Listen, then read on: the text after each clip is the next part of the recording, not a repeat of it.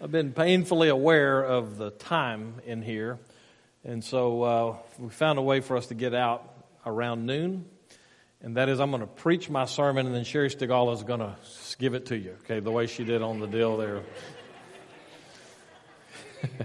Maybe not. I'll just try to cut it down some. How's that? Take your Bibles and go with me to Luke chapter 8. Luke chapter 8, I heard a guy say years ago that preachers are rare breeds, which is another way of saying they're just weird. And so let me give you kind of insights into how weird preachers think, all right? I was getting ready for this message. I don't know if you noticed on the sign out there, the title of it is Get Out of My Way. And a lot of my sermon work comes as I'm driving. And part of the title actually comes from that. I was driving this week and an ambulance was coming up behind me because I pulled out in front of him. And when I noticed that he was coming, I pulled off on the side of the road very quickly, but the guy in the lane next to me didn't do that and just continued to block the ambulance path, and the ambulance driver was laying on the horn, and I thought that's a pretty good picture, but maybe the better picture, and this is where weird thoughts are and how we as preachers think weird stuff. You ever wonder why we don't reenact the Black Friday morning scenes at retail markets all over the United States? Why we don't do that every Sunday in church?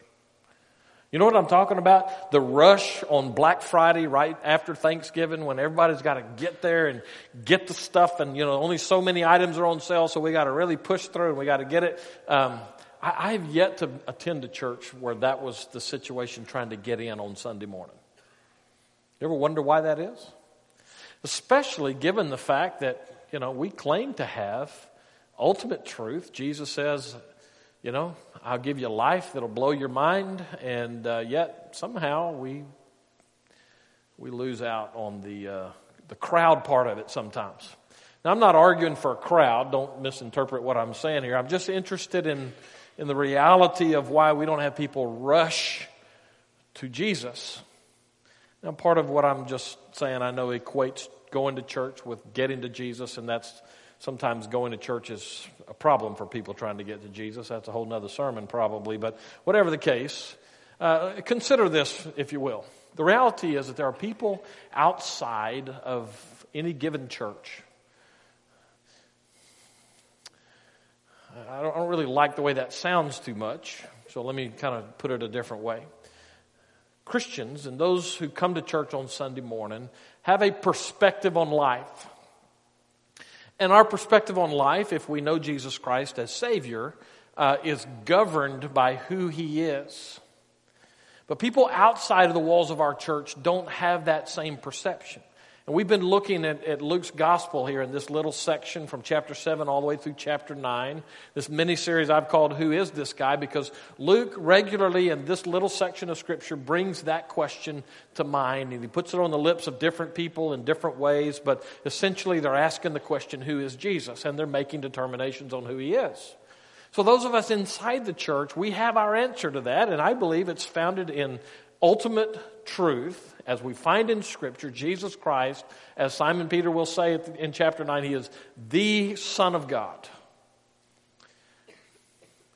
Amen, preacher. Okay, now I got that out of my system.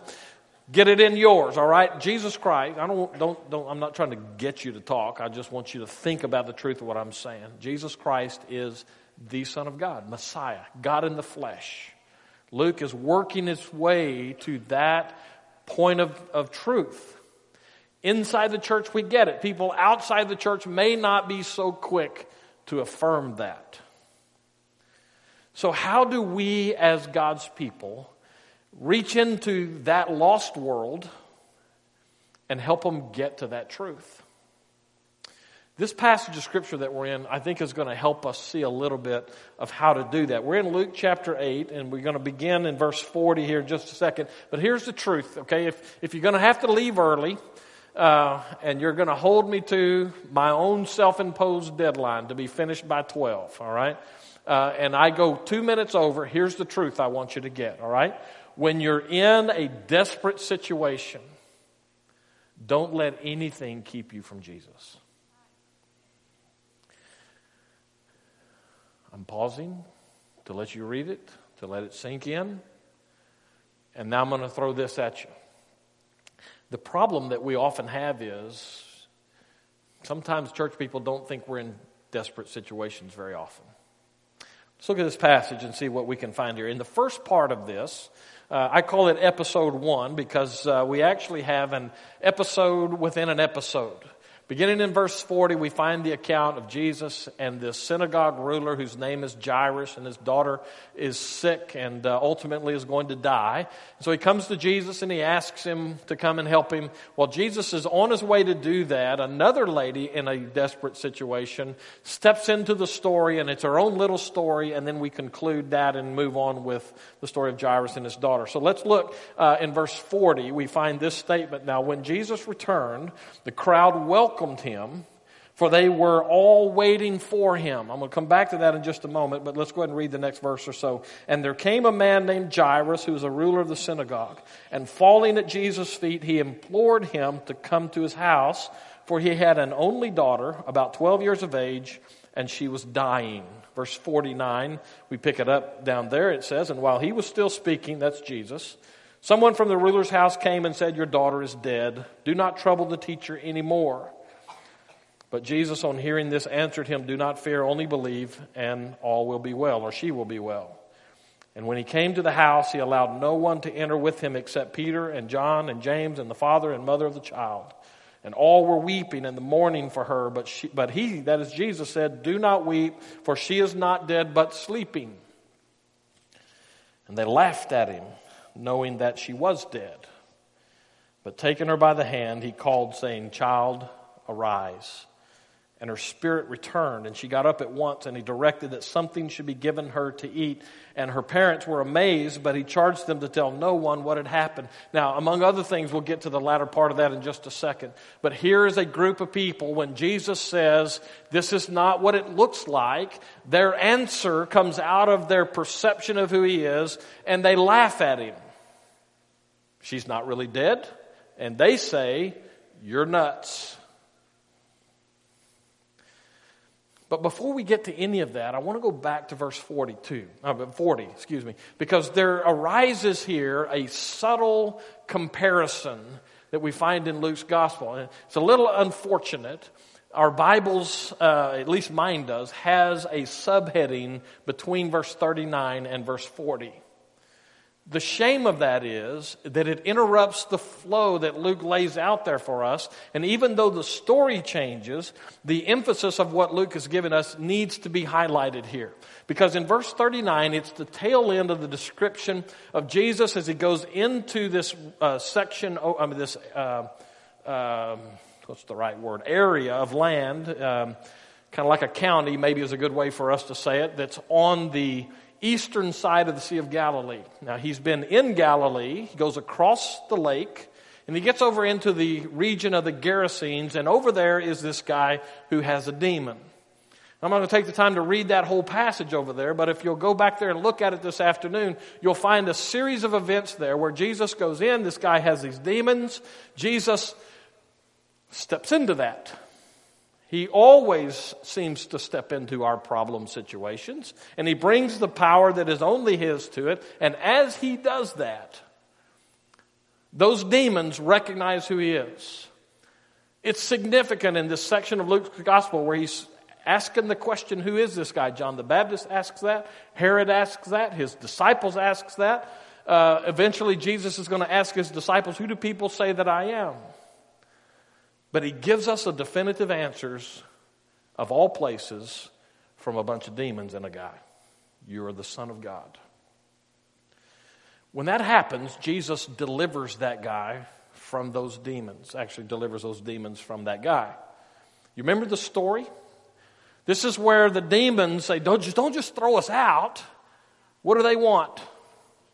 They want to go into the pigs that are close by. Are y'all out there today? Okay, just checking. You know the story? So these pigs now, Jesus exorcises the demons. They go into these pigs, and what do the pigs do? they hook it for the cliff. They go over the cliff, and so here's the key part of it for all of us. Okay, now in the first service, I said, I don't know how to call, were they pig farmers or were they pig ranchers? Think about that. I've heard pig farmers, and actually one of the men over there said, nobody knows pigs around here like I do. I said, you're not talking about your family, are you? He said, nobody knows pigs like I do. Those guys who do that like to be called hog farmers. Okay, so the hog farmers from that region. Now remember, all of those hogs that Jesus cast those demons into went over the cliff and they died. The hog farmers come out and what do they say to Jesus? Let me just read it, if I can find it quickly here. They say to Jesus, verse 34, when the herdsmen saw what had happened, they fled and took, let's see, I don't think I'm far enough back. 33, then the demons came out of the man and entered the pigs, and the herd rushed down the steep bank into the lake and drowned. When the herdsmen saw what had happened, they fled, and they told it in the city and in the country. Then people went out to see what had happened. They came to Jesus, and they found the man from whom the demons had gone, sitting at the feet of Jesus, clothed and in his right mind. And they were elated about the change in this guy. That's not what it says. And they were afraid. The next verse especially. And those who had seen it told them how the demon-possessed man had been healed. In other words, the eyewitnesses jump in. Verse 37, then all the people of the surrounding country of the Gerasenes asked him to depart from them, for they were seized with great fear. Now, make sure that we get the full effect of this. Jesus has done a work in the life of a guy who was beyond hope. He delivers him and establishes order and life for him. So much so that this guy who was out of control, over the edge, is sitting at the feet of Jesus listening to him teach. Why would the people there want to kick Jesus out of their country? Now the verse says that they were afraid. They were filled with fear. Why would that scare them?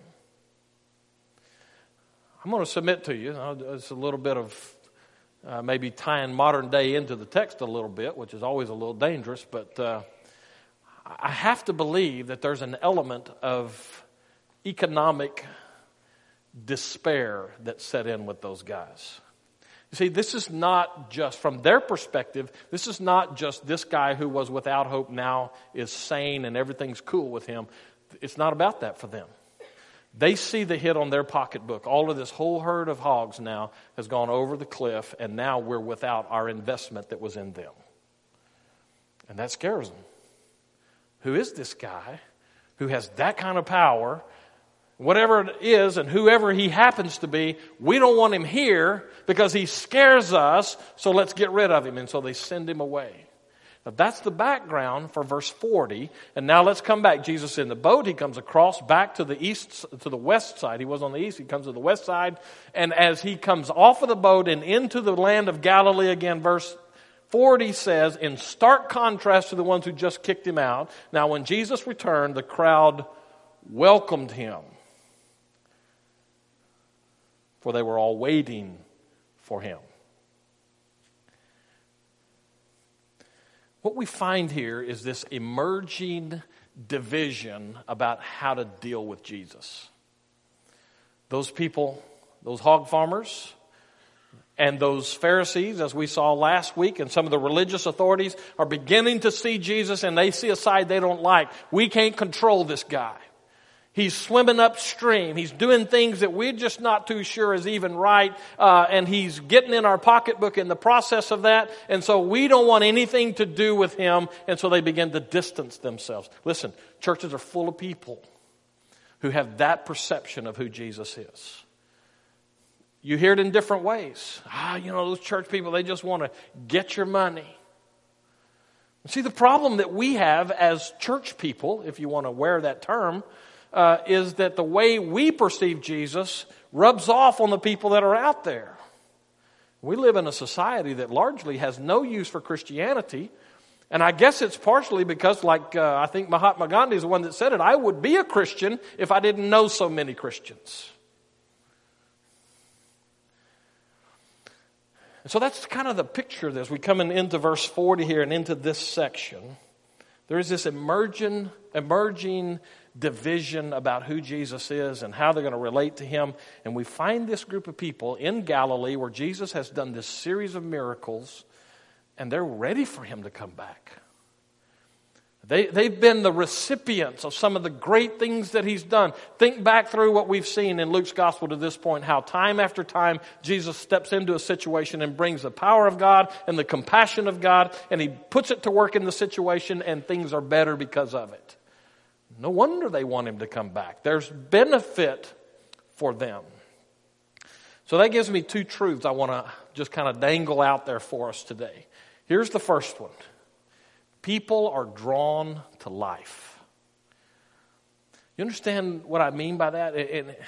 Boy, I don't really want to be on an anti-church kick here, but I got this soapbox here that I really kind of feel like I need to step on top of and get after it, okay? So let me tell you, here's the deal. When God gets at work in a situation, whether it's somebody's life or in a group of people, like a church or whatever, when God is at work there, life is infused into the situation. There is a sense of God's presence that you just can't duplicate. If God doesn't show up, it's not there. That's what we find on this western side of the Sea of Galilee. Jesus has been at work there. He's invested in himself. People are changed. Dead are being raised to life. And there's life in that. And so there's this crush of people, and we see that through this passage. If we had the time, and I'm going to take the time to read the whole passage today, but we find this crush of people. Everywhere Jesus goes, these people are showing up and they want more of him and more of what he's doing. That doesn't stop with the days of the New Testament. That extends through history into our days. This morning, I spent some time with some of the folks of our church. As we rehearsed a little bit, some of the hand of God at work in a couple of people who have been part of our church for a long time. And I listened as they talked, and this is how God used that person in my life. And without fail, the long picture of that was through these years of investment by this person, we've seen evidence of God there. By definition, people are drawn to that. But the problem, now I get to the soapbox part of it, the problem with us in church life is that when we taste that life, and people are drawn to it, when we lose that, we figure we got to find a way to duplicate that. And so we have all of these nice little strategies. I went to seminary, okay? It's not just a Freudian slip if somebody says they went to cemetery, okay? Seminary is full of death stuff. And the reason I say that is because many times our Baptist seminaries, at least, fall into and I'm not saying it's bad, by the way. I think, guys ought to go. People ought to go. If they're going to be in the ministry, they need to go, and they need to get all of the education and training they can get. But there's a downside. My dad said it to me this way. You should go to school, you should go to seminary, and you should get all of the education you can. And 5 years after you graduate, you will have forgotten enough to be useful in a local church. Because here's the deal. If we're not careful, we taste a little bit of the life that Jesus brings, and we fail to acknowledge that he's the one who brings it. And then we try to figure out ways that we can make it happen. And so we become these surrogate life givers, but actually there's no life there at all. So we just start doing stuff, programs, activities, and we wonder why people won't come do our stuff. By the same token, we ought to turn it the other way around and say, why is it when God starts moving in a group of people, they don't do a bunch of stuff, but people come to that? And the answer is because people are drawn to life. That's this side of the Sea of Galilee in this passage. The other side is the side of death, where people say, I don't want that. So that's the first truth. People are drawn to life. It's true then. It's true now. Here's the second truth I want you to get. Our values impact how we choose to deal with Jesus. You want me to, I'm going to go ahead and give you my answer to the question earlier. Why don't we have Black Friday type rushes on church? And the answer to that is because our values say, well, church is not as important as a deal on Friday morning after Thanksgiving. Our values impact how we perceive who Jesus is. If that previous statement is true, and it is, people are drawn to life, if that's true for us, then why isn't everyone a Christian? If Jesus is who he said he is, and he is, and he brings life, which he does, the truth of John chapter 10, verse 10, the latter part of it especially, is very relevant for us in our day and age. I have come that you may have life that is abundant. Take that Greek word and put it in modern language. It's the blow your mind kind of life. Well, if that's true, why don't we have a rush in our churches for people to be coming in here? Some of the answer to that is because the values that we adopt basically relegate Jesus to secondary status. Let me put it to you in the way we tend to live our lives as evangelicals. First of all, the way we sell Christianity to people is very much on a consumer basis. If you don't accept Jesus as your Savior, what happens? Ooh. Well, I thought sure you'd know that one. If you don't accept Jesus as your Savior, what happens? You get diminishing returns on your investment of life. All right, let's put it in the religious sense. You're going to die and go to hell. Okay? You hear how consumer-oriented that is? And so we dress it up. If you will come and accept Jesus as your Savior, what do you get? You get to go to heaven. Okay? You know what? Both sides of that are true. But there's another reality in this that we have to get to, and that is that when you come to Jesus Christ and you trust Him as your Savior, you don't have to go to hell. You do get to go to heaven, but Jesus didn't just promise you can go to heaven and avoid hell. He says, you come to me and I will give you life that will blow your mind. I think people outside the church are looking at people inside the church and going, I don't see that. I don't get that. And consequently, I don't need that. So I want to come back and I want to make sure that we're getting this. The despair part of this. Remember what I said, that one truth? If you find yourself in a desperate situation, go to Jesus. Look at where we find this in this passage, okay? And I'm going to kind of rush through a couple of things here, but you can go back and study the whole passage. Here's where the desperation part comes in. Enter Jairus, all right? Let's say it this way. Jairus is a big shot. According to this passage, and this is in verse 41, he is a ruler of the synagogue. Now, whatever else that means, and it means several different things, it means that Jairus was a big shot. He was probably a big shot in town. And by virtue of that position, they let him be a big shot in the synagogue. Synagogue was their local version of Jewish church, I guess. That's an oversimplification, but that's basically what it is. And so he was the guy, as ruler of the synagogue, who got to make the decisions. If we're going to have a guest speaker, well, who's he going to be? And what are the passages we're going to look at? Get the scrolls ready and make sure that everything worked the way it was supposed to work. Okay? Here's why that's important for us. Remember how Luke is laying this out for us. There is this rising opposition to Jesus. The Pharisees, as we saw last week, they're starting to say, I don't know about this guy. And even they've already started having discussions about what are we going to do with this guy. And so there is this, among the religious elite, there is this problem with Jesus. And Jairus has a lot at stake with those guys. The ruler of the synagogue, if he is seen to be a sympathizer with Jesus, he might just lose his status. At the very least, he's going to have to talk to the Pharisees, and nobody likes talking to Pharisees, even today. Especially today. So Jairus has something on the line here. Let's put it in terms of today.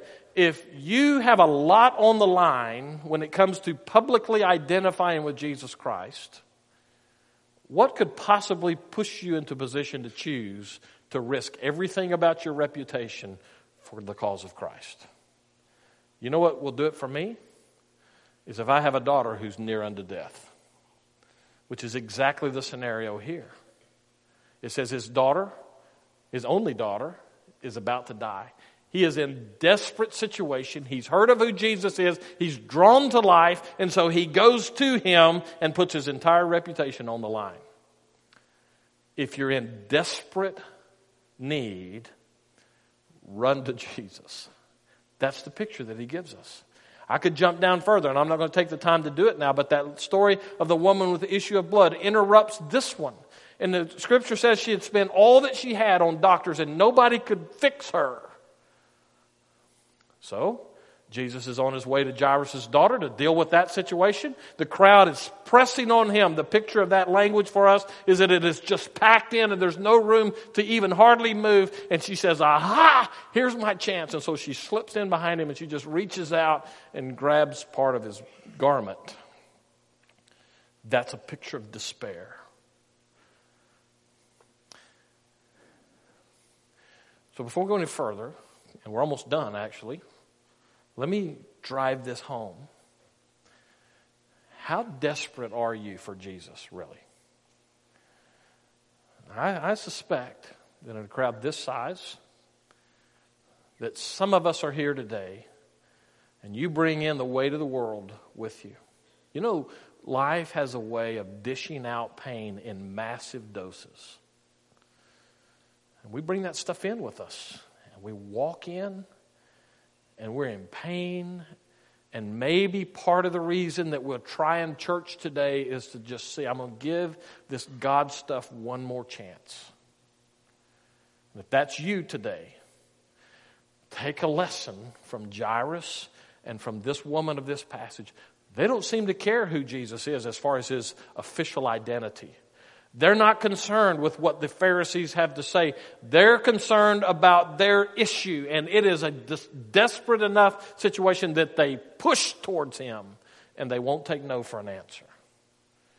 If that's you today, build your tent right there.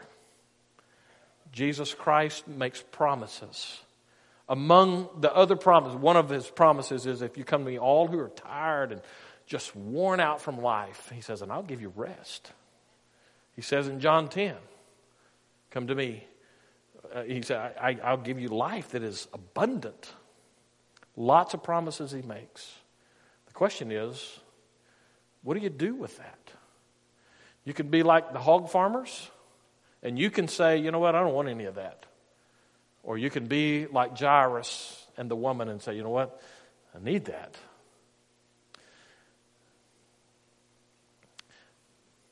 Many of us have reached that point, and we've even moved past that point. We trust Christ as our Savior. We give him our lives. And so we're sitting here in church today, and here's my question to you. How desperate are you for him? And see, there's the rub. As Baptists, as evangelicals, we have historically done a pretty good job in getting the word out to say, you really do need Jesus as your Savior. But I happen to believe that one of the reasons we don't have Black Friday rushes on church every Sunday is because the people inside the church are not really desperate for Jesus anymore. I got my nice little Jesus fix. I don't have to worry about going to hell. I know I got heaven locked up. So I'm just going to kind of do my thing. You know, I read through Scripture. I read Paul, for instance. I'm not going to take the time to turn there in Philippians chapter 3. He talks about trusting in the flesh. And, you know, if anybody had reason to, I do. I was a Hebrew of the Hebrews and all that stuff about his religious pedigree. But at the end of that, Paul says, and yet I count it all as loss so that I might know Jesus. How desperate are you for him? Not for the stuff of church. Not for the nice little attempts at life that churches seem to be so good at. Real life. Let's pray.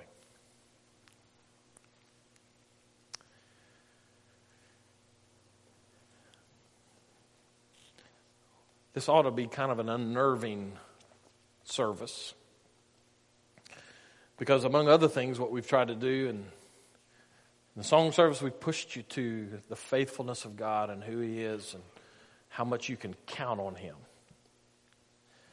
The video that we showed was a challenge to how we respond to that same God.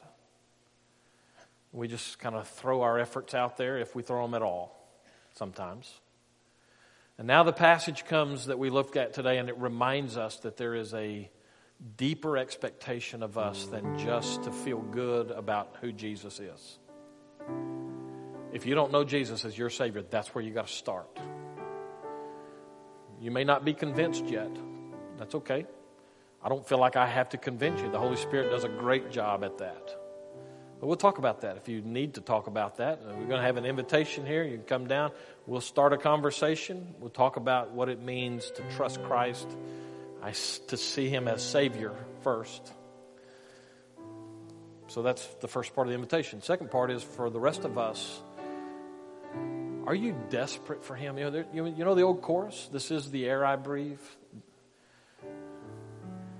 Part of that says, and I'm desperate for you. Is that true of you in your relationship with Christ? Are you like the people on the western side who are welcoming Jesus because they've been waiting for him? Or are you like the people on the other side going, he's really a nuisance. He gets in my pocket. I don't need him. Invitation is yours. What do you do with Jesus? What do you do with this time? What are you going to do? Father, take this time, use it for your glory is our prayer in Jesus' name. Amen.